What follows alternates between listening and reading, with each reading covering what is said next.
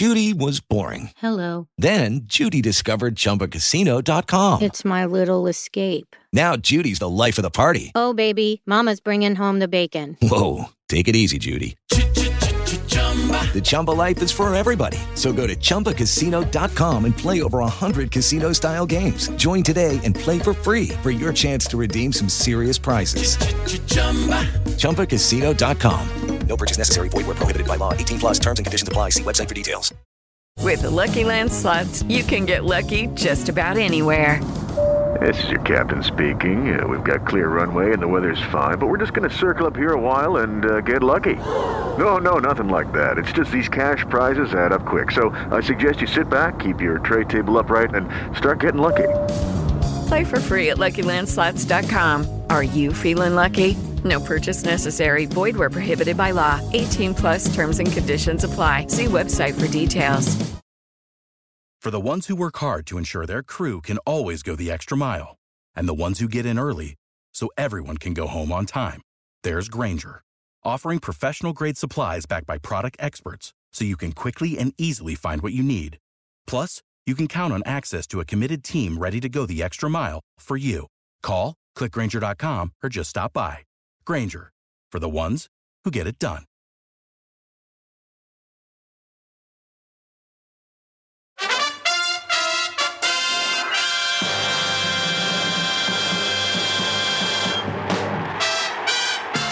Hello and welcome once again to the Chelsea podcast. This is our preview show. We're looking forward to our match against Fulham at the Bridge on Saturday early afternoon.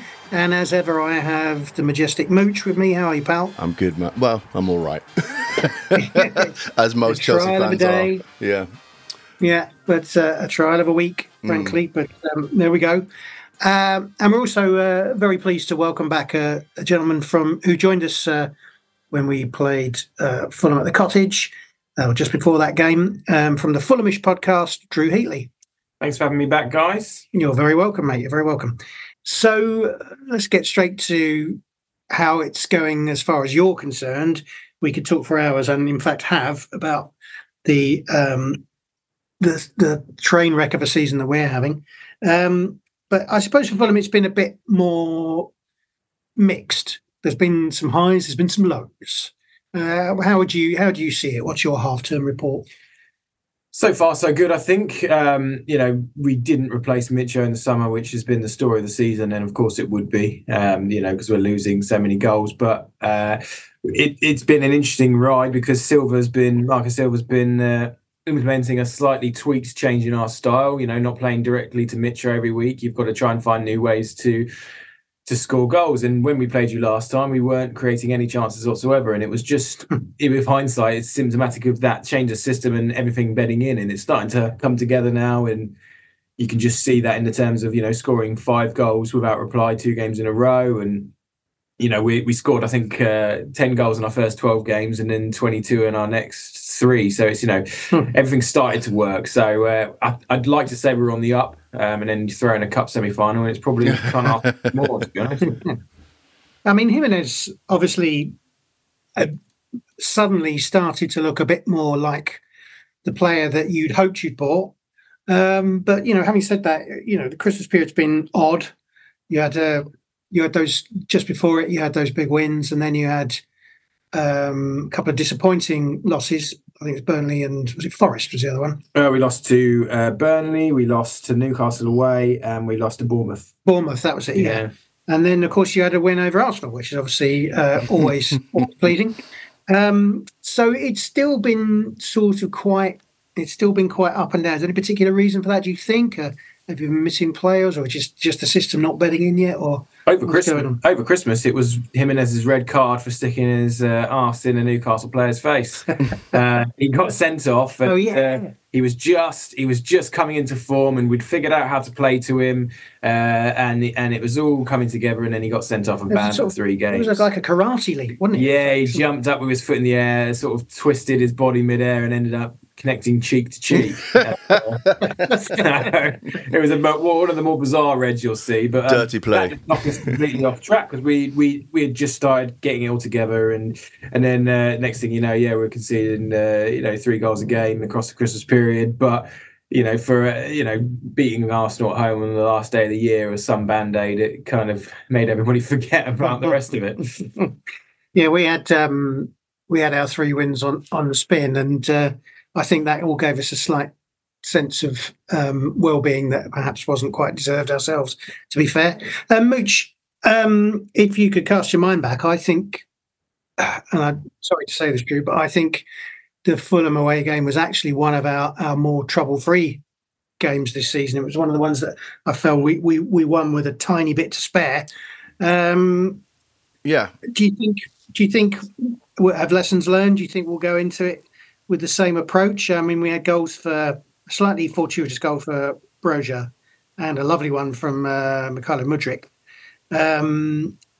But given what we've had in the week, do you think either of the players will even be starting?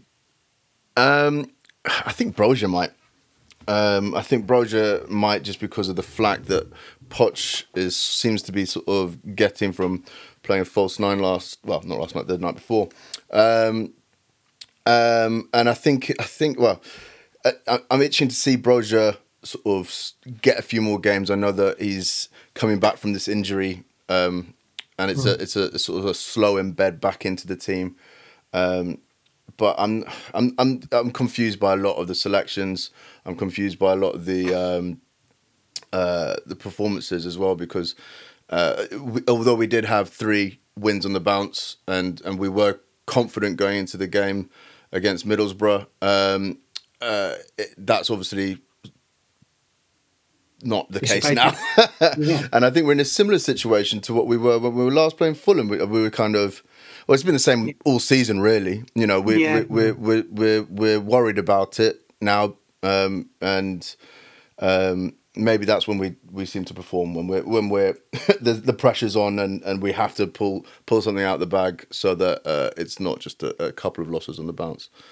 Yeah, I mean, I do think obviously we've playing at home, although obviously 2 miles up the road from Fulham is not that much difference, but playing at home gives us we do seem to be a little bit better there, and we also have the fact that we've had the extra day's rest, and Fulham have had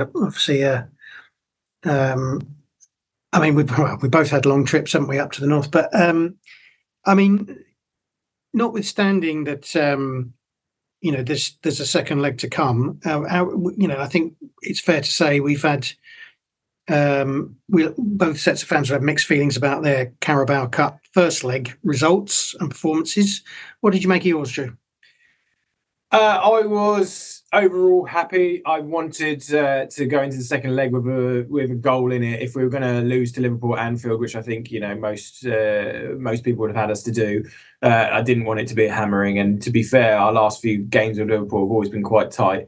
That said, it wasn't the strongest Liverpool lineup last night, and we came out of the blocks really well, and we sort of flagged as the game went on, and they went into the ascendancy. So you do wonder what could have been, but actually, I think Fulham are an interesting side. You could see when we conceded the equaliser last night, we let the crowd get on top of us, and next thing you know, the opposition scores twice in quick succession. And I think if we were leading at half time, as it were, in these 2 legs, I don't think that's a position that we're particularly good at. So I think chasing it in the second leg is probably just about what we want. No complaints really. Okay, well, you're probably a little bit happier than we are because we had a torrid night really, where players played out of position, failed to do the things that they should do in those positions. Obviously, we were beaten. That was bad enough in and of itself. And, the tie's still alive. But I think the general consensus was it was a pretty piss-poor performance. And I suppose the only way really to look at it is the only way is up for this weekend. Did you come through it? Did you come through your semi unscathed? I know there was the lad who's down just before half-time. I can't remember which player it was, but... did you come through with significant injuries? Anyone going to be missing for you? Come on, throw us a bone. No injuries, just AFCON, which I know affects most of the teams in the league. We're missing Iwobi, Alex Iwobi, and Calvin Bassey, our centre back. They're both playing for Nigeria. But and our reserve left back Fodo Ballatore is also not there. But other than that, no, I think we should be full strength. I should imagine it'd be unchanged from the 11 that played against Liverpool. Although Bobby De Cordova-Reid, our right winger, came in for a bit of flack for shooting last night when he should have squared it, and which would have put us 2 up. So I don't know whether that's going to factor in Silva's mind. We've got plenty of people on waiting in the wings, as it were. Harry Wilson being the main guy, so it might have that swap. But other than that, I'd expect unchanged. I mean, what else do you think might change from our lineup from Tuesday night, Drew? Because I mean, I think it's fair to say, although people have disagreed with me on Twitter, I think it's fair to say that Cole Palmer shouldn't play false 9. I mean, look, I know he's got some abilities. I know he can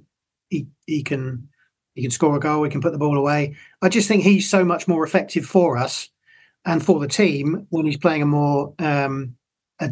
much deeper line position, or sort of centre of midfield, number 10, or even wide on the right. But so I don't think that will happen again. I can only assume Broja was left out because, again, we're bringing him on slowly, or perhaps because he's our only fit striker, we're protecting him. But do you think he starts? Have you heard anything about whether Nkunku will be back with us? From the rant that Pochettino did on Sky Sports, I'm suspecting that Nkunku won't be back. But any other changes that you think? Me? Yeah. I mean, I think Broja's got to start. I agree with you. I don't think. I think Cole Palmer probably could eventually play a false 9 role, but I don't think it's the right time to sort of throw him into this, especially with the glaring miss that he had. And to be honest as well, I think in the Middlesbrough game, we missed him a bit further back, creating those opportunities and chances. And fair enough, he's called Cole Palmer normally, but he fluffed some of those chances there. Let's not put him in the spotlight again, and if it happens again, then we've knocked our 1-star player's confidence, and we're really fucked. When we've got Broja, who is a big, strong lad who can head the ball, who can do a job there, and has got previous from the first fixture of the season, so he's got to start. I think Cole Palmer starts. I think Sterling starts, and I think Mudryk will start. I think so. I don't think Sterling had an amazing game, but I wouldn't be too bothered if Sterling started instead of Mudryk. Well, I think Sterling will start on the right and Mudryk will start on the left, because I think Noni Madueke possibly, who was the one who had probably the most work to do to keep himself in the side, rightly or wrongly, probably didn't really cover himself in glory on Tuesday night. The same goes with Levi Colwill. I'm really, really hoping that we can play him in position. Chili's not back, and I'm sure he's not back with enough fitness to start. We simply don't have another left back unless we do what we did against Preston and play Malo Gusto there and Alpha Gilchrist on the right. Yeah. Or Disasi on the right. Yeah. So it'll be really interesting to see what happens. Say we keep being told that Chilwell, Chukwuemeka and Badiashile are kind of on the verge or should be back with us. We've seen pictures of them in training. Whether or not that will actually come to fruition or not, we shall have to wait and see. But yeah, I just want to say about the Palmer thing, which isn't to say that, listen, it's not to say that if Nicholas Jackson had had those chances, he wouldn't have fluffed them, or indeed Broja. My point is that he better serves the team somewhere else, and we've got a striker, so why not play the striker and give them the chance to make the fluffs? Anyway, so let's we might as well cut to the chase, chaps. What do we think is going to be? What do we think the outcome's going to be here, Drew? Mooch, let's go to you first. No, come on, mate. I think I said some horrific things. I think I might have said some over-egged comments previously in the last pod, which I'm going to stick to, and we're going to stuff them. No, I think I previously, would I say 2-0 or something like that, 3-0. I don't know if that's going to be the situation. I think it's going to be a really tense first half, and if we get an opportunity and put it away, then we'll feel a bit more relaxed, and we might go on and get a bit more of get a result. That's what my Head says, my heart says 2-0. Go. Head and a heart prediction, or one and the same if they are. The head prediction is looking at the table and looking at the form table for the last 6 games or so. We don't draw a lot of games, Chelsea and Fulham. It's feast or famine, isn't it? So, that being said, probably going to be a draw. Nil ball. Yeah, no, but and we're going the same in the form at the moment. We lost 3-1 3 out of our last 6, so it's a tough one to call. But you guys are at home, so I mean, I think my head says a draw or a narrow Chelsea win, but obviously my heart says that first win at the Stamford Bridge in. 18 years or something, is it that long? 45, about 1979. Yeah, long time. Before I came. Oh, at the bridge. I think was it 18? Be the first in my lifetime. But last season we had our first win against you at any competition or any ground in 16 years. So who's to say? I don't know. Good time to be playing us. I guess. I think it's going to be one of those ones where the first goal will make a lot of difference. I think. If we go behind and the crowd is restless, given what happened on Tuesday night and, some of the sort of frustration that spilt over that, it could be bad for us. I am going to go, my head says a 1-1 draw, but my heart says we'll nick it. If we get the first goal, we'll nick it, certainly, and it will be 2-1 or 2-0. That's covering quite a lot of bases, isn't it? Yeah, that's how I can firmly come on the next week and say, you see, I predicted that. Yeah. No, I really did predict 3-2 Chelsea Luton. Yeah. Gents, I think that about covers it, really, doesn't it? Thanks so much for your time. If you're going to the game bright and early on what will be tomorrow morning or early afternoon, enjoy and keep the blue flag flying high. We'll be back soon. If you want to advertise on or sponsor this show, check us out at playbackmedia.co.uk. Sports Social Podcast Network. With the Lucky Land Slots, you can get lucky just about anywhere. This is your captain speaking. We've got clear runway and the weather's fine, but we're just going to circle up here a while and get lucky. No, nothing like that. It's just these cash prizes add up quick. So I suggest you sit back, keep your tray table upright, and start getting lucky. Play for free at LuckyLandSlots.com. Are you feeling lucky? No purchase necessary. Void where prohibited by law. 18+ terms and conditions apply. See website for details.